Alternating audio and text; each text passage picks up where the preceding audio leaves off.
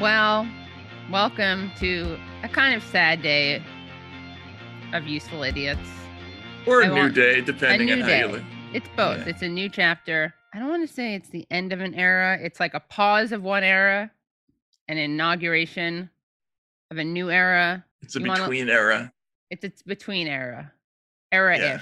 It's a new era-ish. Right. And I hope everyone watching this is sitting down or listening to this is sitting down. Now, you may not be. Well, probably you may be parachuting.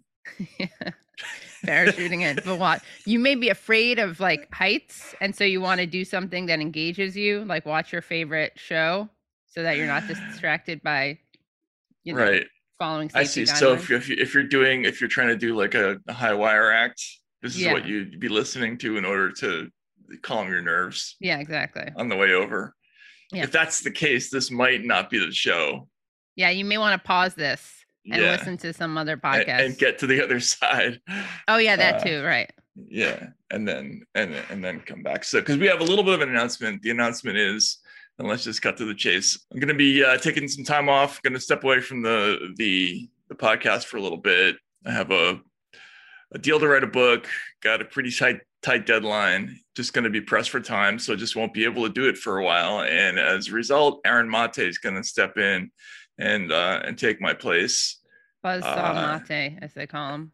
Buzzsaw Mate, is that what they call him? Yeah, that's what we're telling people is why you're stepping away. But really, Bashar al-Assad is exploring with Matt. I'm a little hurt that they didn't want me involved, but they're starting a reality TV show. Why don't you tell them about it, Matt?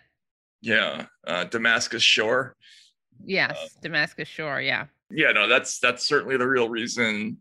Also, the rehab for my addiction to God. What's the horrible drug that ayahuasca. Matt has a really bad ayahuasca habit. He cannot stop drinking that vine-based beverage, which makes him purge from both ends, but resolve a lot of early childhood trauma. And he needs to kick the habit or else he's going to damage his organs. Right. So I've got to step away to take care of that for a little while. Yeah. In all seriousness, we know, personally, I think the show's probably going to do just as well, if not better, without me. But I'm looking forward to seeing where it goes. But there are probably going to be some people who are upset. And of course, we're here to listen to all those complaints or any reservations that any of you have. We're incredibly grateful to the support of our subscribers, which allowed us to continue the show. And hopefully will allow the show to continue even further. Yeah. Or else you let Pod Save America win. Yeah, right. The terrorists win otherwise. Thank you for being understanding about this. And if you're not understanding about it, we certainly happy to listen and to any of those complaints. Yeah. But let's look at this, with an optimistic point of view and say this is going to be cool. And yeah. And the book I'm writing is interesting. It's about a sort of a sector by sector look at how every industry ripped everybody off during the pandemic. So it's kind of in the mold of books like Grifftopia or The Divide. Has to be kind of heavily reported, which is why I got to take the time off. That should be it should be fun. It's going to be hard work, but I think it's going to be good for everybody. So you forgot a very important part of our transition, which is that Matt is not disappearing. Mm-hmm. He'll be doing pop-ups.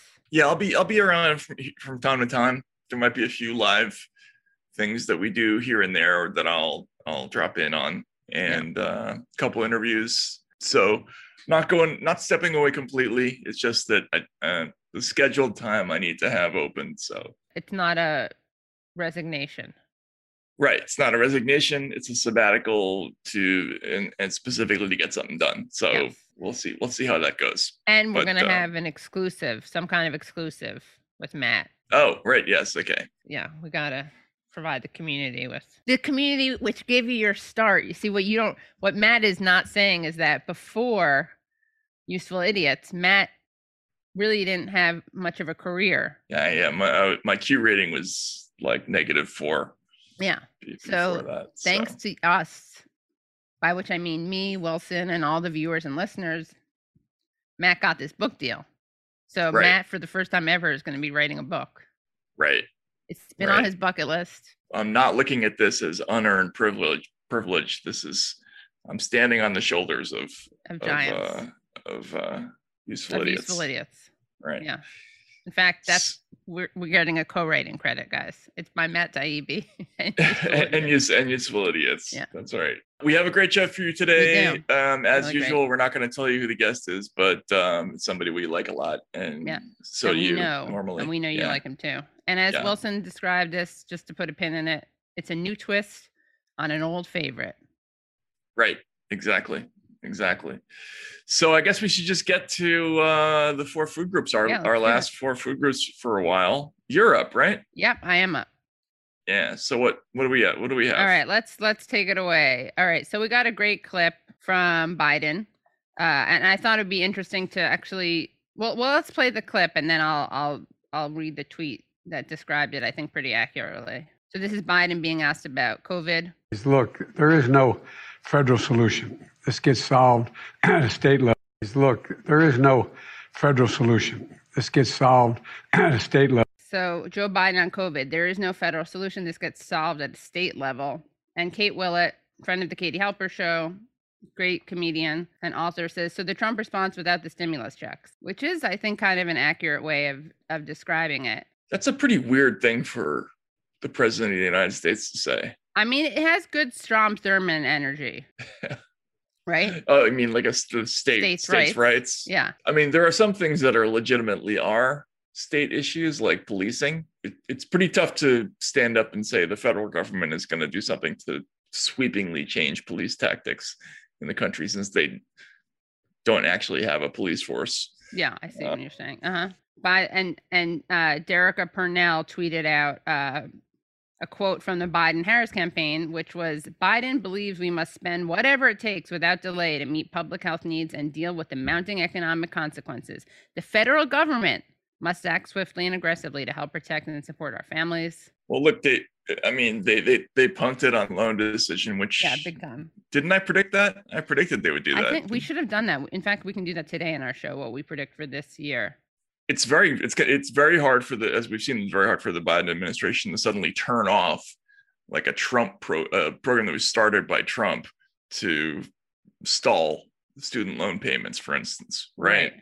And so for them now to kind of back away and say, well, yeah, COVID and the implications of it, that's a state problem. Geez, I don't know. I mean that's a pretty hard one. That's a hard one to survive, I would think. And just to point out, I just want to, there's a doctor, a primary care doctor named Andrew Goldstein, who responded to this clip of Biden, and he said, wrong, you have power, POTUS. You could, 1, message the urgency and ability to save lives, fund vaccine outreach, CDC guidance on mask mandates, mark test provision, venue protections, 4, vaccine patent waivers, and tech transfer, 5, OSHA worker safety standards. So those are just some ways. Well, there's all the various, I don't even remember what the acts are called, but like the National Defense, whatever act that allows them to marshal the nation's industrial resources by fiat, essentially, to correct problems. And so, their power in a genuine emergency, which I guess you could argue this still is pretty limitless. Yeah. Maybe Biden just doesn't believe in himself enough. Maybe that's what it is. Do we need to give him a pep talk about his limiting beliefs that are getting in the way? Know. You know what? I wouldn't underestimate it. I just wrote a piece about how I think that because you saw they did this whole thing about how opening up a new program to give parents more input into education, which is clearly a response to the drop in poll numbers and the Terry McAuliffe thing, but particularly the sort of unprecedented drop in poll numbers on Democrats and Republicans on the education issue. Right. That the pattern with Biden is that we tend to underestimate him we tend to think that he's so maladroit and ridiculous that and that the stuff he does is just not like politically survivable. Yeah. And yet next thing you know, he's being elected. Right. Oh my God, so yeah, I wonder about all these gaffes, the sort of lack of direction, and I wouldn't even classify the Build Back Better thing as a gaffe, because I've talked about it a million times. Yes. I think this is what they actually wanted, right? But will that hurt them in the end? I have no idea. We'll have to see.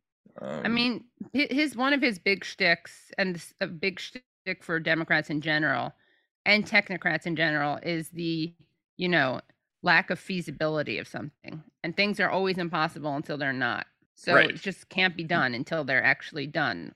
Whoops, look what happened. And that happens when it's politically not survivable to no longer not do something. Yeah, this is what their big weapon against Bernie was. Yes, nice idea. These pie in the sky fantasies about puppies and rainbows. Yeah, puppies and rainbows. Oh, if only we could pay for all that. And then next thing you know, they're approving, as we talked about last week, a $1.3 trillion appropriation for defense and intelligence and stuff like that. It's obviously a failure of imagination. But to me, this moment also reminds me a little not bit even imagination. I feel like that's giving them too much credit. It's a failure of will. Yeah. It also reminds me of the winter of 2008, 2009. I guess early 2009 is the way to put it, because that was after the country was in a genuine crisis, right? The economy had just collapsed. It looked like disaster was in front of us for a long, long time, and we had a new president with a ton of political momentum at his back, who was liked by people all over, including in Republican districts. They kind of failed to take advantage of that moment, to do something interesting. They could have really fixed some of the actual unfairness problems with the economy. They could have done something to actually root out the corruption. They could have made it more open in the way that FDR did. They just didn't do it. They didn't take advantage of that political opportunity. Biden administration in the wake of COVID is starting to remind me a little bit of that. They're in an emergency, both a political and an actual one, right? Because the country's split and all these other things.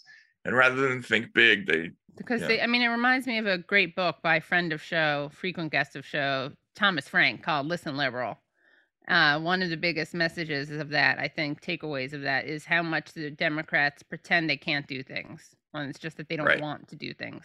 Just imagine for a second if Donald Trump had said that. Oh, right. Yeah. Oh, my God. If you could play that exercise a million times in your head. It would be unprecedented moment of shirking responsibility, betraying the country, betraying the office of the presidency, betraying the founding fathers, a slap total in ignorance the face of democracy. Of how things work. Yeah. All the way. I mean, blue checks would have listicles. Every single outlet would have a listicle of all the ways that Donald Trump could actually, marshal the federal government to save lives. But because it's Biden, I guess, look, he's right. Okay, so we spent a lot of time talking about a 5-second Biden we gotta do it. We have to do it. Yeah. It's a pretty big fucking deal. For Republicans suck, there's sort of it's sort of a matching weirdness. And there's no video here, but Wilson, if we could just look at this story by MSNBC, which I rarely read anymore unless I absolutely have to. But you hate reading it. Yeah. The headline is "More Red States Extend Unemployment Aid to Vaccine Opponents." Go down and you read it. It was in the spring when many of the nation's Republican governors embraced a provocative economic idea. As regular readers may recall, after congressional Democrats approved enhanced unemployment benefits, these GOP officials decided the smart move would be to cut off the extra assistance to the jobless in the hopes that it would force people back to work faster. We now know, of course, that the idea was wrong and that the Republican policy didn't have the intended effect. But the larger point remained unchanged. Leading GOP officials saw unemployment aid as a problem. The sooner jobless benefits could be curtailed, the better off we'd be. as able-bodied Americans return to the workforce. Paying people not to work, Republicans argued, was counterproductive. Now we get to the punchline. In recent months, many of those same GOP officials have changed their minds, but only for a small part of the population. In October, Iowa Governor Kim Reynolds, one of the Republicans who rushed to get people off of jobless aid in the spring, acted quickly to make unemployment benefits available to those who lost their jobs for refusing to get vaccinated. A month later, a handful of other red states had done the same thing. The Washington Post reported yesterday, meanwhile, that the list is gradually growing. Then blah, blah, blah, it goes down. There's Arkansas, Florida, Iowa, Kansas, and Tennessee have carved out exceptions.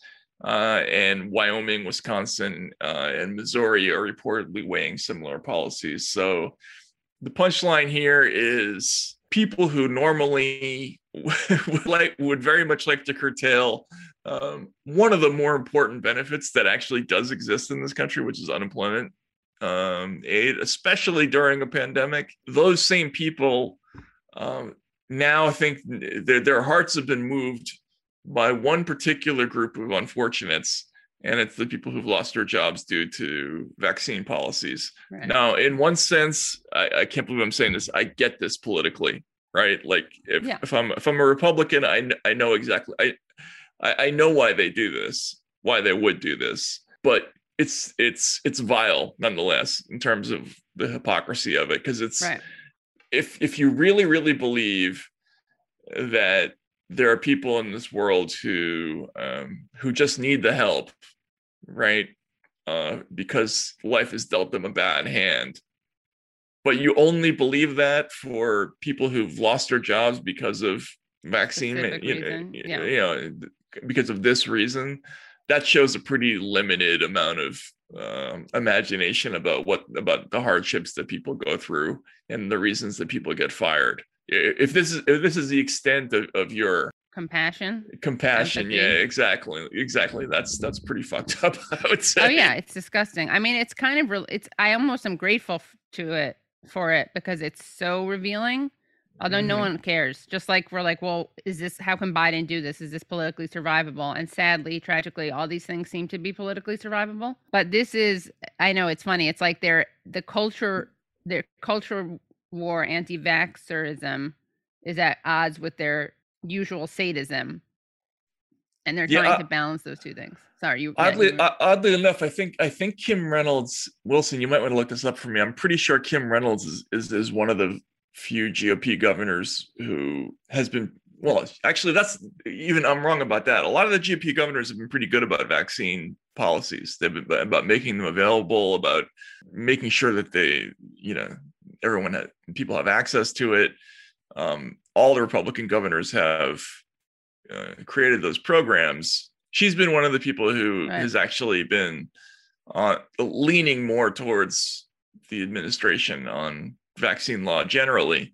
It's just that she's trying to have her cake and eat it too, or I guess the real expression is actually eat your cake and have it too, it turns out. Really? Yeah, I just read that recently. I can't remember where. That makes more sense, because have your cake and eat it too. You have to have the cake to eat it, so there's nothing notable about that. But I guess it's eat it and then have it is once you eat it, you don't have it, so that's what makes it. Yeah. Anyway, she's trying to do the Solomon-esque political thing by Norm Solomon, obviously reference the Norm Solomon-esque political thing by delivering to messaging for both sides of the aisle. Neither party cares about you. Both parties are okay having you drop dead.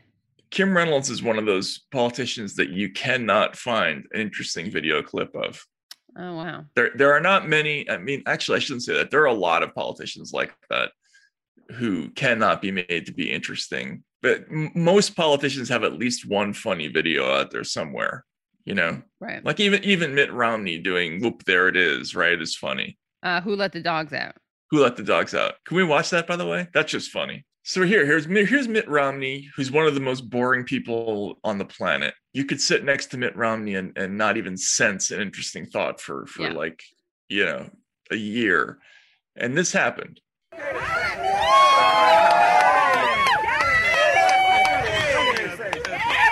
I can be up here. Come on. he's posing with young. Who let the dogs out? Oh my god!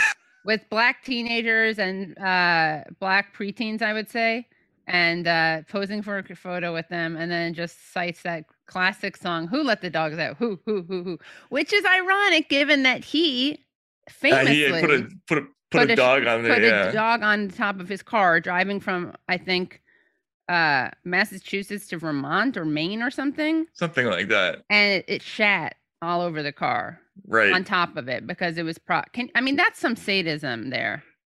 Yeah, that's fucked up. That's fucked up. I could not vote for some, and yet his child tax credit bill is better than Joe Biden's. So and his healthcare plan is I would say better than the Obamacare. Obamacare, yeah. But yeah, no.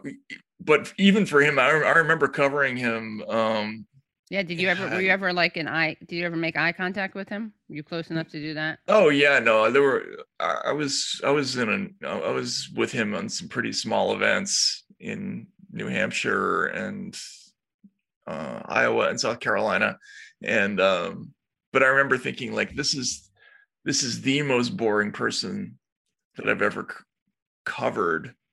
Like, it's going to be impossible to dream up an angle to make this person interesting. But it turns out that there are people even less interesting than Mitt Romney out there. I'm not going to say that Kim Reynolds is one of them, but I'm guessing that she is. I do. A cursory review certainly suggests that that's the case. But who's your most boring politician, Katie? I don't know, because I feel like I don't pay attention to them if they're boring.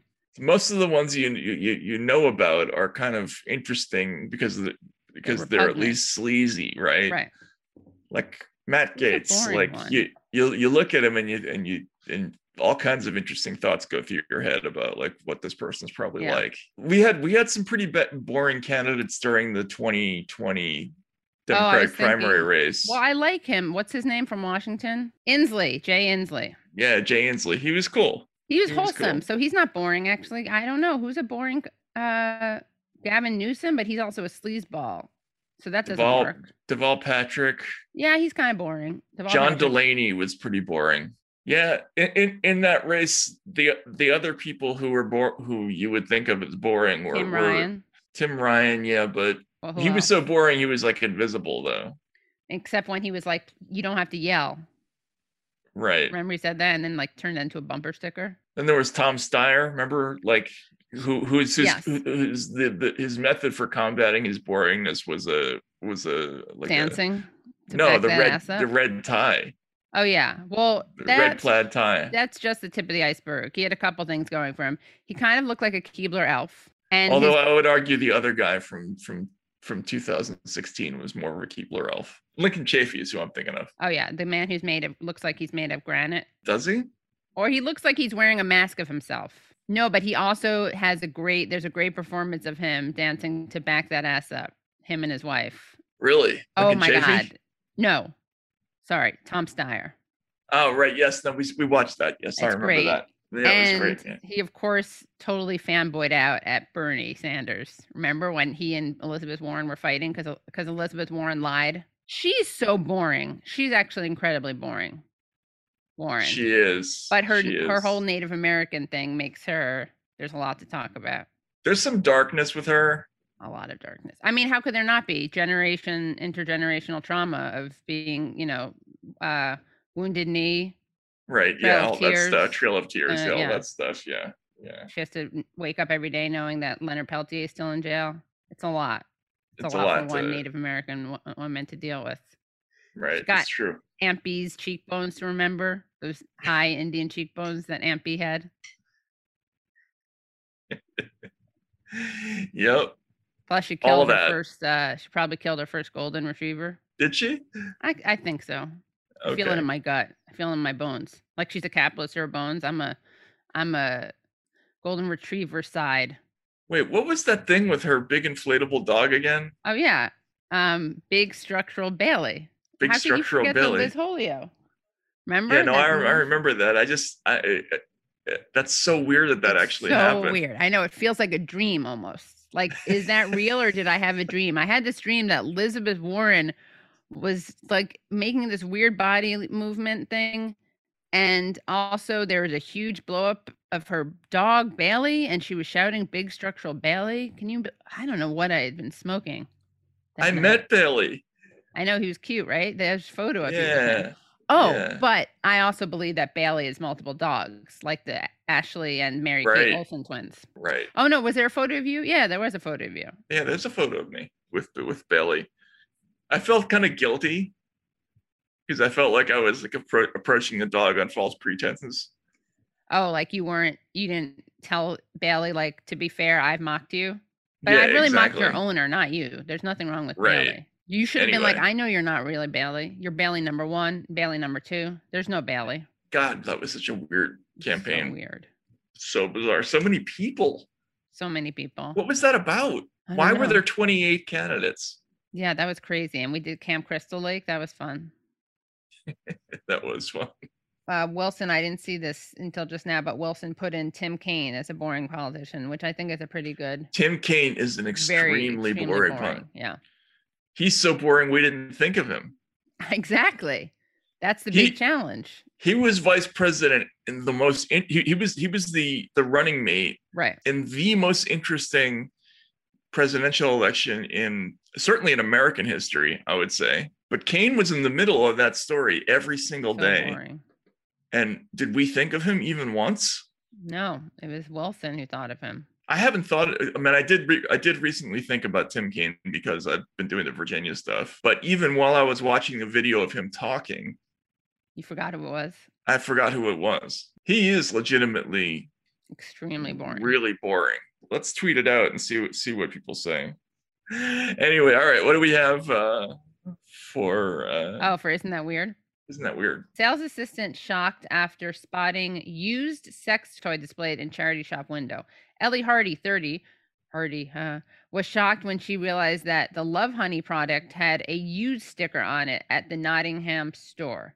A woman was shocked after spotting a used sex toy for sale in a charity shop window. Ellie Hardy, 30, could not believe her eyes when she noticed the Love Honey G Tickler on offer for £8.99 at Headway charity shop in Nottingham on Saturday. The sales assistant from London. That's too cheap. I'm sorry. If I'm going to buy something that I'm going to put inside myself, I want to spend more than £8. Well, I don't know though, but because it's used. Have you ever? So that's a game changer. Remember, the sales assistant from London was left in stitches when she realized on closer inspection that the item, which cost $19.99 used. Oh, you have a point there, Matt. Had a sticker on it saying used. She shared a picture of her bizarre discovery on Facebook later on that day, writing, "The used tickled me. Why?"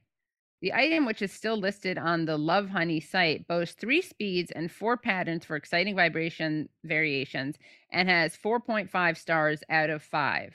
Ellie said, "We were heading into town to buy some last-minute Christmas presents when the G Tickler caught my eye in the charity shop window, bottom shelf next to a pair of sparkly shoes." I couldn't believe this made it to the window, and on closer inspection, I saw the used sticker and fell into a fit of giggles. It's safe to say this wasn't purchased for one of his last-minute gifts. I was shocked and had so many questions. Who in their right mind donates this? Who decided to sell it? And who in their right mind would buy this? I mean, it is true. Here's the thing with the sex toy, right? Like, you can't, it's a bit of a conundrum because it's not returnable. Exchangeable, so it's a big investment because you have no idea what it's going to work like, right? So really, all sex toys should be sold. There, you should buy a sex toy. It should have a condom on it, and you have to go back to the store to get the condom removed or something.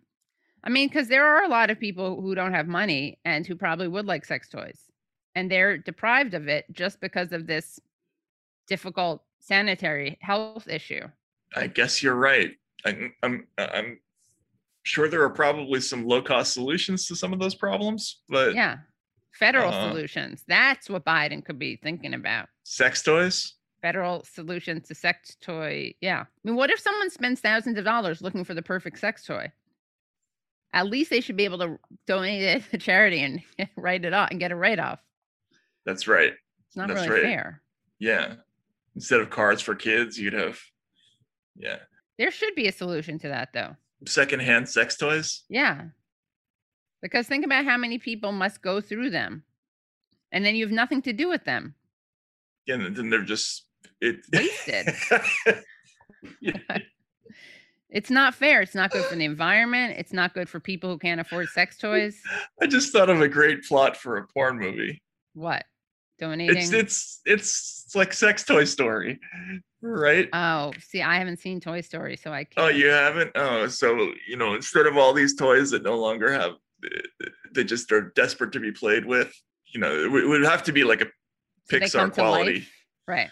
But they have to find new owners. Right. The sparkling thing also gave me an idea. Like, what if you could rewrite the Wizard of Oz and have a ruby tickler?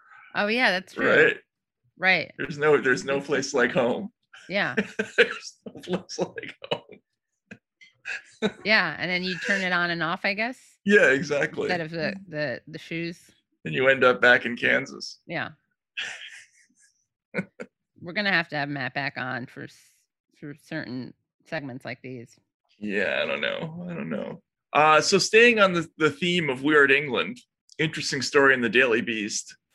By the way, the Daily Beast's fonts, it's maybe my least favorite publication for a variety of ways, but its presentation is. Oh yeah, the font it's kind of violent. The font. Yeah, it's a very violent font, and it has this little feature with the slanty subhead.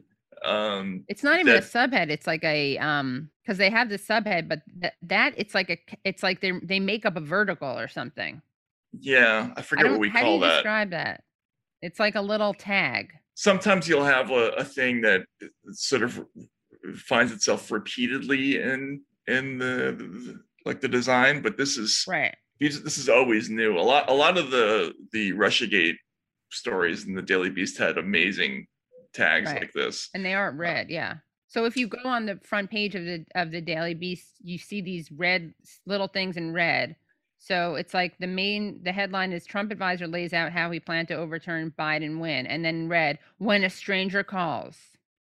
Right. Yeah. Exactly. Woodsman hunting for antlers stumbles on missing MMA fighter. Larger than life. Omicron is breaking us, but we can still avert catastrophe. New normal. Strange light from space is pitting China against the world. Trash or treasure? Wealthy Florida man murdered during luxury hotel orgy. Ensnared. Russian dissident snatched hours after Daily Beast interview. Blood feud. And then the last one on the front page is refresh your gym gear lineup with these epic Lululemon deals. Scouted. I hope there's one. I hope they have just one person who's responsible for writing those. I know. That would be great. Right. They're really insane. Yeah, they're nuts. Anyway, so this story is called "Man Who Tried to Kill the Queen with a Crossbow Made Darth Vader Terror Video Before Breaking into Palace," which is a great headline. Yeah, really. The dark side. Yeah. So in a clip sent on Snapchat, the 19-year-old who was arrested with a crossbow in palace grounds calls himself a Sith and says he will try to kill the queen. The story goes, the man who broke into Windsor Castle on Christmas Day, armed with a crossbow, recorded a threatening Snapchat clip channeling Darth Vader and describing himself as a Sith. Said he was planning to assassinate the queen in revenge for a notorious 1919 massacre in India by British soldiers. Wilson, if we can watch this video, which is it's got a strong Travis Bickle quality and that's probably dating me. Katie, does that what is that? Ring any bells for you? No. So the movie Taxi Driver. Oh, it's embarrassing. I've never seen that movie. Oh, well, or The Shining. Maybe I'll see that this holiday. There's a scene where the crazy soon-to-be assassin or would-be assassin, Robert De Niro, stands in front of a mirror and sort of poses and talks to himself and says, "You talking to me?" Yeah. And this has pretty strong Travis Bickle energy, but it's creepier significantly. So let's take a look. It's real.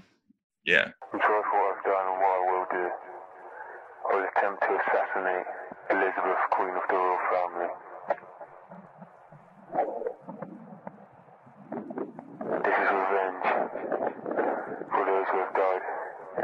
1919 Jallianwala Bagh massacre. Shorts of revenge for those who have been killed, humiliated, and discriminated upon because of their race. I'm an Indian Sikh, a Sikh. My name was Jadon Singh Gill. My name is Darth Jailus.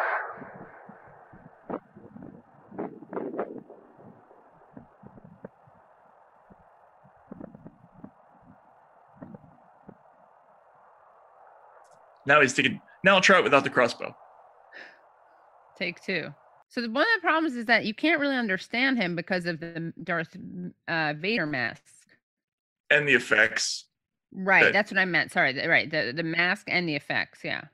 Yeah, he's trying to create some kind of wind or something, like echo, or also the crossbow just isn't menacing enough to me. Like I was thinking it was going to be a bigger, scarier looking crossbow, like the kind you used to hunt deer with. Yeah, it doesn't look. I guess a small one is not pleasant either. Right. Probably would do the job with a queen. Read. If you were going to shoot the queen with a crossbow, where would you aim? Her head. Yeah. Where else? Oh no, that's, I guess, the center. That's the best. Yeah, the corpus, I would think, is where you would. Yeah. Right. He was less than 2,000. This is kind of crazy. He was less than 2,000 feet from the queen's private rooms when he was seized. Probably out of firing distance, I'm assuming. So yeah, that's getting pretty close. He got past the spiked fence that divides the publicly accessible land of Windsor Great Park from the private grounds of the palace. Police have attempted to play down the incident, saying the man was arrested within moments of the perimeter being compromised. He says, I'm sorry for what I've done and what I will do. I will attempt to assassinate Elizabeth, Queen of the Royal Family, seeking revenge for the Jallianwala Bagh massacre, as well as those who have been killed, humiliated, and discriminated on account of their race. Well, I guess if you were going to kill somebody, they got a lot of blood on their hands. Yeah, I feel kind of bad about this one. This is probably a mental health story. It definitely is a mental health story, yeah. This is the last time we're going to be talking about this person who... Yeah, we should bleep out his name because we want him to be able to have a healthy, good life after he's, treated. Except that he won't. He's going to be playing, although it's England, so he might get out. Yeah, they're a bit more humane than we are. But he's going to be playing drafts into middle age in some facility where he wears pajamas most of the time. The thing is, in America, when you attempt to assassinate the president in America, is the likelihood higher that you'll end up just pumped full of bullets, or how often have those people actually just been dispatched on the spot? I can't remember one. Reagan's one wasn't. Right. McKinley's wasn't, I don't think. Well, Booth escaped, and then they had to capture him later. Right. But I bet they have a whole facility underneath Maryland somewhere, full of the thousands of people who tried to kill the president that we never heard of. They probably just zip them up in rubber sacks, and it's like the Matrix, probably. Yeah. Right. They probably have a floating gelatinous thing where they just suck them into. Yeah, exactly. Yeah. Here, sit next to the other guy who tried to kill the president 8 minutes ago. Circling back to the unnamed mentally ill person with the crossbow, how often do people try to kill the queen also? Yeah, I mean, they probably keep that under wraps, right? They don't want it to get out. It doesn't bode well it's not good PR for the royal family. It's not good PR for the people taking care of her or supposed to be taking care of her. Plus, she mostly lives in these sweeping estates where you probably couldn't get within 100 miles of her. They got within 2,000 feet of her this time. Yeah, I guess so. Interesting. What if it was a daily occurrence we just didn't know about? Yeah, I mean, that's the thing I wonder about with the United States. I have to believe that assassination attempts in the United States are much higher than they're telling us. Right, more frequent. Because we have a very crazy population with a lot of weapons. I mean, I would almost be disappointed in us if there weren't more assassination attempts. This is our last food groups for a bit anyway, so that was sad. Yeah. We didn't mention a real penis once. Oh, you know what? Or dead people. Yeah, we gotta hold on. Man who carved wooden penis in Wilton resolves case. Oh my God, you gotta We'd be so remiss to not follow up on this story. It's from just 10 days ago. That's harsh. Castrated by state police reads the sign. But why? WiltonWoody.com. An audacious woodworker who erected a 7-foot sculpture of a penis and testicles on his property only to face the long arm of the law is on track to resolve his case. Poor lead. Poor lead. There's no pun. There's no pun, and the long arm of the law is it's a figure of speech, but it's not funny. It's not a funny one. And right. It just it's distracts. Almost like, why are you going to use that? It's like, I think they were trying to go I think they had a very meek editor who wouldn't let them. I have the feeling there was a pun in there, and that's a kind of a mutilated pun. I guess long is. Yeah. What do you think it could have been? How would you have done this, Matt? An audacious woodworker who erected a 7-foot sculpture of a penis and testicles on his property. There. But was shafted by local authorities. That's good. Is on track to resolve his case. Yeah. Standing at attention. Or to resurrect his case. What's the word for bring something back up? Resurrect. Res-erect. I like that. Yeah. What would the Daily Beast's red subline be? Man who carved wooden penis in Wilton resolves case. Upsurge, uptick, standing tall, at attention. Balls? What about just balls? Balls only. Balls only. Oh yeah. Cocked and loaded. That's pretty good. Cocked and loaded is good. I like that. Yeah, that's it. All right. Let's read this article. Let's go on. Keep reading. Okay. Jamie Gagne, who became enraged after state police charged him in June 2020 with displaying offensive sexual material on his lawn, is set to have his charges tentatively dismissed under an agreement with Saratoga County prosecutors on Friday. Gagne's case was given an adjournment in contemplation of dismissal, or ACOD, which means if he stays out of legal trouble for the next 6 months, the case will be tossed out. In June 2020, Gagne, then 32, said he carved the phallic statue as a protest after the Saratoga County town of Wilton revoked his building permit for his workshop the prior October. Gagne said he attempted to contact the code enforcer to discuss the situation but could not reach him. Instead, Gagne chose to carve a wooden penis, which attracted considerable more attention. I think they meant considerably. Town Supervisor John Lance said residents lodged complaints. On June 18, 2020, state police arrested Gagne and charged him with displaying offensive sexual material. The penis statue was removed, leaving behind only the wooden testes. Gagne, who uses the moniker Woody Wilton, irreverently Wilton Woody irreverently left a memorial reading "Castrated by State Police, establishing dominance with a yard penis." What's that from? What outlet is that from? This is his site, WiltonWoody.com. Oh, WiltonWoody.com. So if you go to his website, it's establishing dominance with the yard penis. I think he made a mistake not giving it more of a curve, although I guess it's hard to do. Anyway, good for that guy. Listeners haven't figured out already, our guest for this episode is, and this important historic episode is going to be none other than Thomas Frank, with whom we haven't checked in a while, and who's got a lot of things on his mind. Yes, as always. He's fired up. He's ready to go. Yep. He needs no introduction. He wrote Listen Liberal and What's the Matter with Kansas? The Conquest of Cool. Yeah. Started the Baffler. To The Guardian.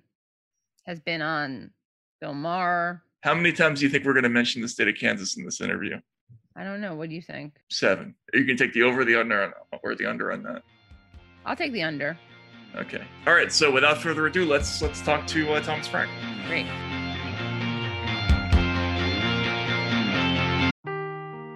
Seeking the truth never gets old. Introducing June's Journey, the free-to-play mobile game that will immerse you in a thrilling murder mystery.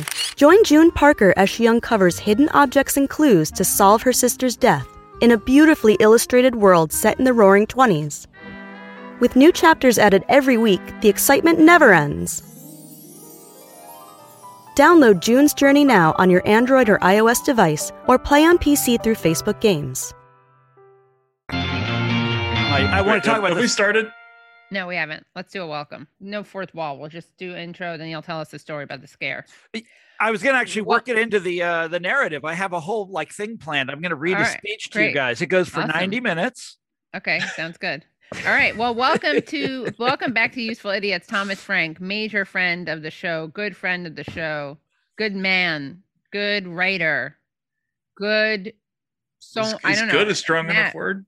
No, I'm trying. I don't want his head to get too big, though. No, don't do that. Don't flatter me. I hate that. Yeah, I'm okay. Writer. I'm all right. You're okay. He's okay. Yeah. Does Thomas Frank know two things I have to ask? Does he know about? Does he know about the historic nature of this broadcast? And secondly, does he know that when you search for Thomas Frank on Google, under people also ask, the first question is Thomas Frank liberal or conservative? Isn't that awesome? I thought you were going to say, how many home runs has Thomas Frank hit?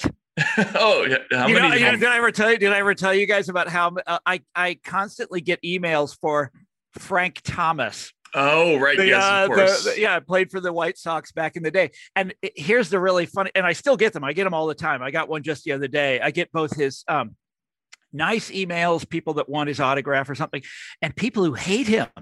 Why would anybody hate Frank Thomas? I don't know. And then wait, get this. There's another one who wrote for USA Today, who goes by Thomas Frank and has never changed it. And he, I've never met him. I don't know anything about him. I do get people send me emails directed to him all the time.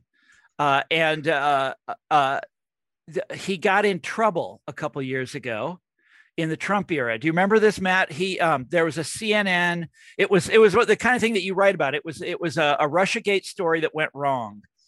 It turned out that CNN published it before it was. I mean, it wasn't. Anyhow, the New York Times did a story about CNN's screw up and used my photograph. Right. Because he right. Yeah, amazing. And it's like, wow, like that's a screw up on top of a screw up. Yeah.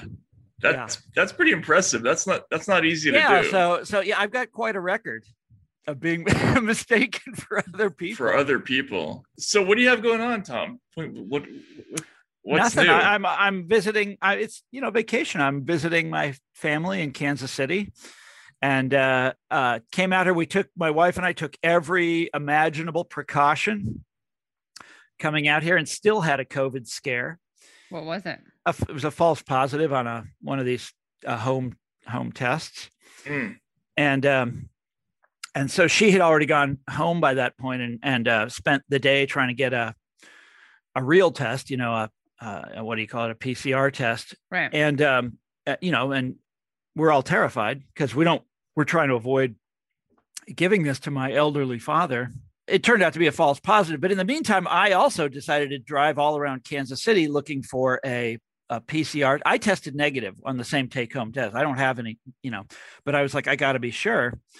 And as a result, I had a really interesting brush with our healthcare system in this country, which is to say our healthcare non-system. Mm-hmm. And, I had wanted to talk to you guys about the, 1 year of Biden, because last time I was on with, I don't remember when I was on with you. No, it wasn't. The last time you were on was like May, but the time before right, that's right. We were talking about, but woke CIA, but the time before then was right after. Yeah, we were talking about the, also when on election night, that was really memorable. And I got really trashed. Yeah, me too. But and I went to bed that night because we didn't know who was going to win, right? I thought Trump had won. Yeah, right. Yeah. But anyway, go ahead. And so I thought it'd be good to look back over that. And what just keeps hitting me in the face is how we elected Biden to take this situation in hand.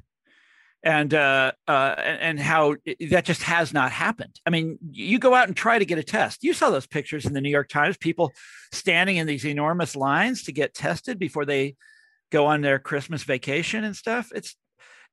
It's unbelievable. We were just talking about this sort of in the top of the show. What's your perspective on, and this has been a running theme of ours for a while back now, but what's your perspective on things like Build Back Better kind of being left by the wayside? So my thought on this has been that they didn't really want to pass it. and therefore they didn't. The thesis, the grand thesis of Listen Liberal. Yeah, Democrats pretend that they don't have that it's inability. Yes, lack of will. That's exactly right. They're just bottomlessly frustrating, and you often get the sense that fundraising drives the party, not actual achievements. Look, the theory of Listen Liberal is that the Democrats are a class party. It's just not the class. It's not working class. It's the wrong class. Yeah, exactly. Yeah. They're a class party, but it's a professional elite. It's a professional class, and that's who they really care about, and that's who they do favors for, and that's who benefits from their time in office, and part of that is their continual failure to do. I mean, look, I don't know if anybody would call me an expert on American politics, but it has been, I would never get to sit at the Rolling Stone round table that you described earlier. But it's obvious to me from my 30 years of observing and writing about this stuff that what ails the Democratic Party and what ails American politics in general is that neither of the two parties are seriously give a damn about ordinary working people. They really don't care, and they both make noises about it. The Republicans in the cultural vein, and the Democrats and they don't do anything, and the situation gets worse and worse and worse. And the thing is that it's the American politics, which seems so awful and like a stalemate. And, we're at each other's throats and we're close to civil war. And you've seen all the crap. You saw the Wall Street Journal just today, this morning, this story about it's toxic. Politics used to be about partisanship and now it's toxic. We hate each other so much. There's an incredibly easy answer to all this for the Democrats anyway. Do something for these people. You would triumph. You would be, if you actually were to deliver on $15 an hour minimum wage, or make pharmaceuticals affordable, or get universal health care, do any of these things, have, union organizing all over America. They would never lose another election. Yeah, they'd be like Roosevelt. They'd have 40-year triumph. And the same goes for the Republicans, but they'll never do any of those things. They're not interested in doing those things. The Democrats at least say they are, Right. And instead they deliver shit. I'm sorry. I should try to keep. No. I think this is an interesting point because the Republicans are being forced out of the game of big money donors, so they're going to have to adapt. Yes, that's a really interesting story. But not right? Like as an individual big money donors, or as it used to be that. A preponderance of the big industry money from financial services, weapons makers, oil. Right. Oil and gas is still true, but most of the pharmaceutical companies, like 55-45, it went to Republicans because that's what they mostly wanted. But wait, can I step in here, Katie? Sure. Matt and I are older than you, and in the 80s. Go back and look at the election of '84. The money I'm just saying, aren't they still there? Aren't they still there? Is my point. No, they're not. Biden outraised, and Hillary outraised and outspent the Republicans, and Biden. Biden was not even the incumbent. Trump completely changed the equation about this because the corporate America, by and large, even though they're in favor of a lot of the kind of deregulatory policies that Trump pushed, from a stability and predictability point of view, they were much more comfortable culturally with Hillary or Biden. And that's why, Hillary outraised Trump 2-1 the first time. Yeah. And it was a little closer in 2020. Yeah. There's been a transformation among America's rich. So what's the matter with Kansas was about this change, this slow sea change in the votes of the white working class. Oh, I just noticed there's a bird nest in the tree right outside my window. Metaphor for something. And it's a flicker. I can see him from here. Doesn't matter. Okay. There's sea change in working class politics, but the much more rapid and more startling changes in the allegiance of the professional elite. So when we were kids, they were Republicans, like your family doctor would have been a Republican. people that financial analysts. Yep, all these people worked on Wall Street. They all would have been Republicans, and today they tend to be Democrats. Yes. Now there's still big money on the Republican side, of course, but it tends to be entrepreneurial money, people who don't work for, who don't have advanced degrees, people who built their own pillow companies. Yep, who own their own company, who built up their own company, people who aren't in the big metro areas, stuff like that. So I'm speaking to you from Kansas City, a suburb of Kansas City, and it happens to be, the neighborhood where I grew up, so I'm fascinated by it. And I think I've shared this with you before, but it's an amazing story. So when I wrote What's the Matter with Kansas, this neighborhood that I'm sitting in was overwhelmingly Republican. Every elected official from the neighborhood was Republican. They went to the state representatives in the state legislature, county officials, all of them were Republican. It's by far the richest city in the state of Kansas, was the biggest donor to politics in Kansas, and gave overwhelmingly to Republicans. Everybody was a Republican here. It just went for Biden. And it went for Biden. I looked it up. He won every single precinct in this neighborhood. That's what's happening with the American elite across the board. Yeah, I mean, we looked at if you look at the last couple of congressional elections, like 41 of the top 50 wealthiest districts are voted Democrat. All of the top 10, and the numbers are not just majority numbers. They're overwhelming. They tend to be like between 65 and 90% voting in these districts where Republicans used to be pretty competitive.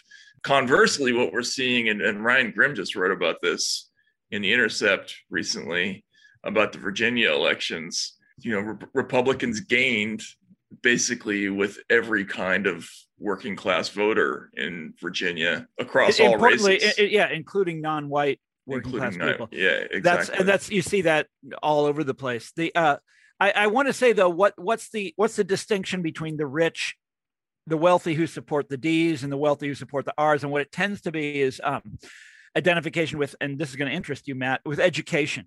Mm-hmm. So people who trace their success to education, who's based on educational credentials, educational achievement. They have advanced degrees. They went to a good college, etc. These people are almost always Democrats. Yeah. Mm-hmm. Yeah. That is the professional elite. What's really I don't want to complain. I should not talk about this stuff in a personal way, but it is funny writing about this for years and seeing it all come true. And now I basically have to write for foreign outlets.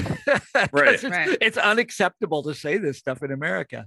Well, Tom, you and I have talked about this before, but like we were part of a wave that was already getting rid of the older, like Jimmy Breslin style columnists.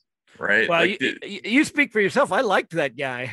No. What I'm saying is like it used to be in every market there was the working class columnist. Mike Royko. He was one of my heroes. Yeah. Right. Yeah. Exactly. And then they started to vanish from all those papers, and they were replaced by people who had the same political sensibilities, but they had different backgrounds. They were from professional class backgrounds, and they didn't speak in the vernacular of that's right. And there's the book about this. It's called The Boys on the Bus.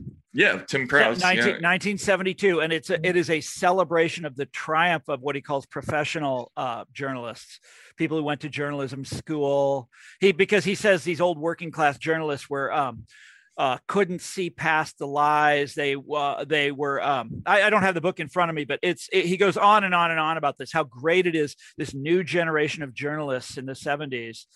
And I think, Matt, with you and I, that you and me, not you and I. Thank you, Katie. I was just about to correct myself, and you got me.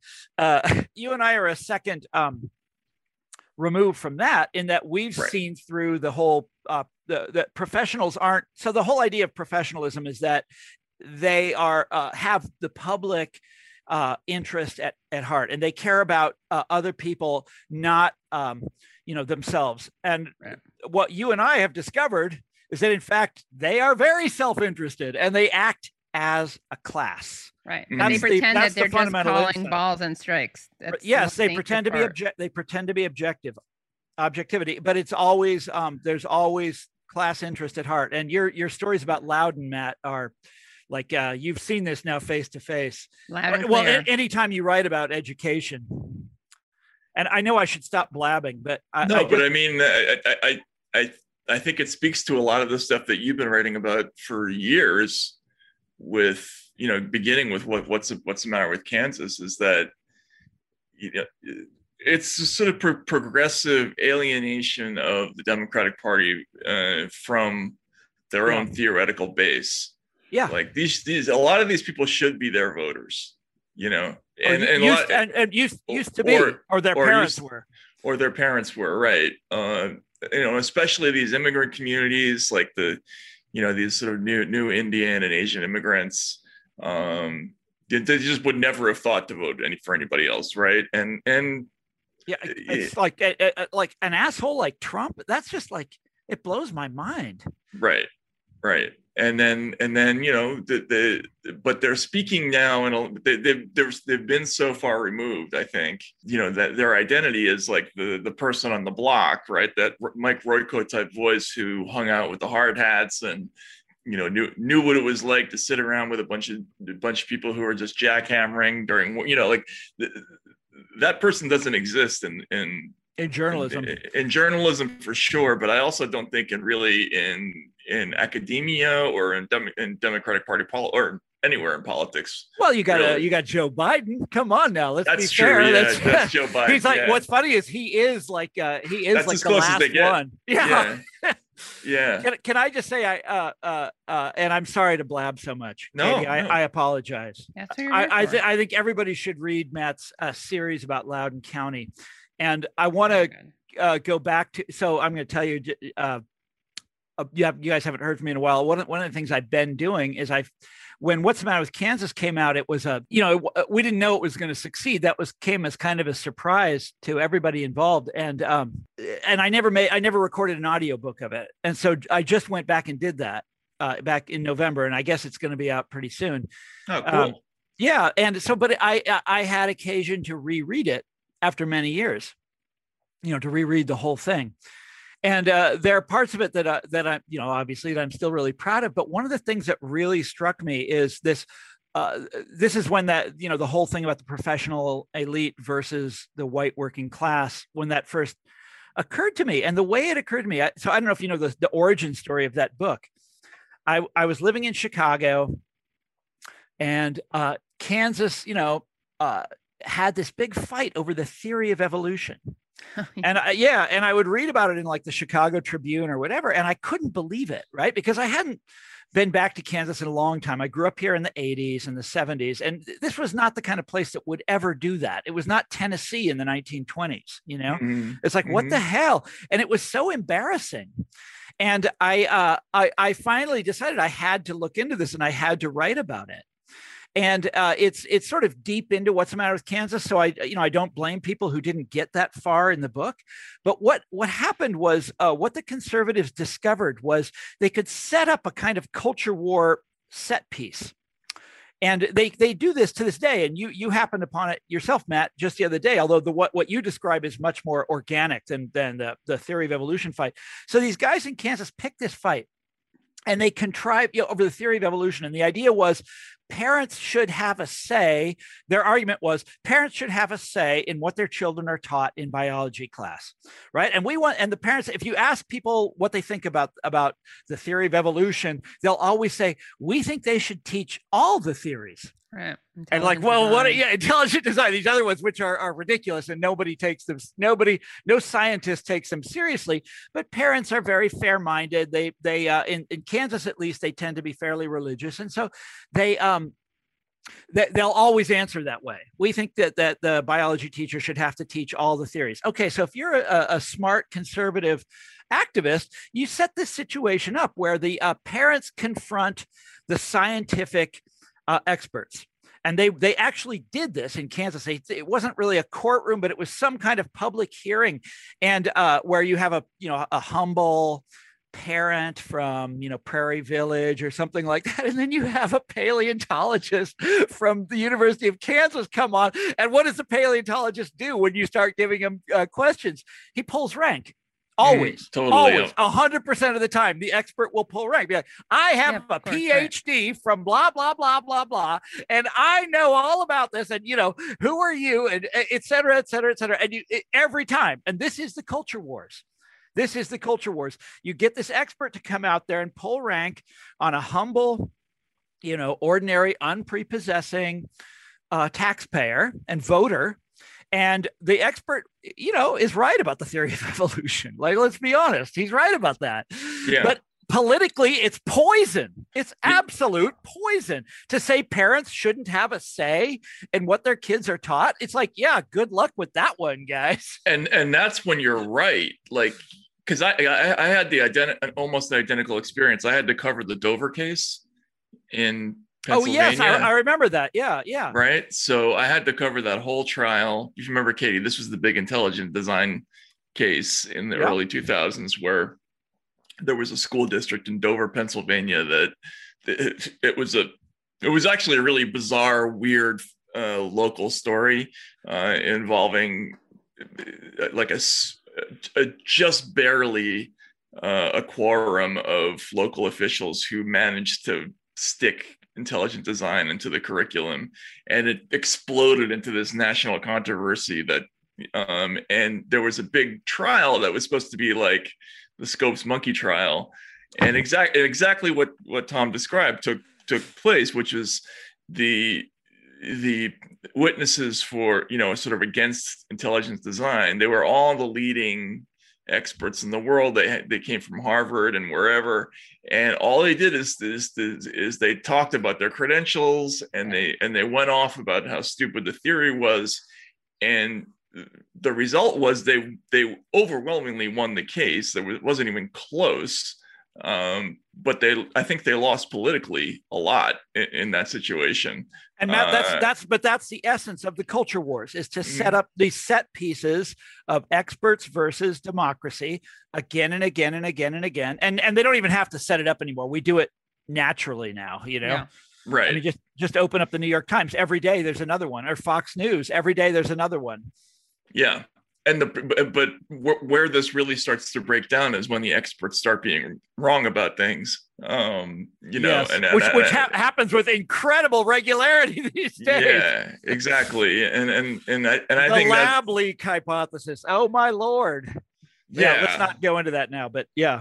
Yeah, or the financial crisis, all the things they got wrong about that. The Iraq War, Afghanistan. Come on, Right. it goes were on they and wrong, on. or were they wrong as in they didn't get it, or they got it? It was just a morally, ethically wrong position. Well, they were corrupt. I mean, in all of these cases, you see the same thing. You see enormous conflicts of interest. You see the corruption of the professionals, the corruption of the experts, and you see them acting in their class interest. The bailouts of Wall Street are the classic example. But another one is the opioid epidemic. That's not drug smugglers doing that. Yeah, that's big pharma, and that's the medical profession doing that. It's the most incredible thing. And but you also see it in the lab leak hypothesis. They circle the wagons. If that turns out to be true, as Katie, you and I talked about on a famous occasion, if that hypothesis turns out to be true, then science, then science had a hand in causing the pandemic, and scientists know this, and they are defending one another and acting in their, interests as a profession. And you can see them doing it. They do it all the time. They circle the wagons. They defend one another. There's censorship on, about that, the censorship on social media. Right. Anyhow, they act as a class. Right. So it's not like they're wrong. They're not mistaken. Well, they could be mistaken wait a minute. about things too. They are mistaken all the time. The financial crisis is the classic example. It was all based on the idea that, that real estate values never go down. Well, that was wrong. And there are a bunch of other errors mixed in. But right. Okay. So it's a combo of mistakes and also but intentional the problem aligning with class interests. Yes, but the mistakes are the mistakes of orthodoxy. So the way professions work is it's a consensus. They arrive at consensus through peer review, through other processes, and they all agree on something that's orthodoxy. What about when the orthodoxy is wrong? As it often is. So, for example, in trade, remember in the 90s, you guys remember, all those economists signed the group letter supporting NAFTA. It will increase manufacturing in America. Exactly the opposite happens. And now, 20 years later, Paul Krugman and the gang are like, oh, dude, we were wrong. Right. Well, Trump runs on it. Yes, they were all wrong together. That's the important thing. If they're all wrong together, then nobody gets punished. Nothing. Vietnam War is the same thing. They're all wrong together. The Iraq War, the whole foreign policy community is all wrong together. This is the recurring problem with these guys. That and then the self-interest stuff. But orthodoxy is absolute poison. And Matt and Katie, you and I took a vow. Okay, maybe we didn't, but we like metaphorically took a vow. This is what the Baffler was all about. If you've got an orthodoxy, I'm here to smash it. I'm here with my sledgehammer and I'm going to attack it.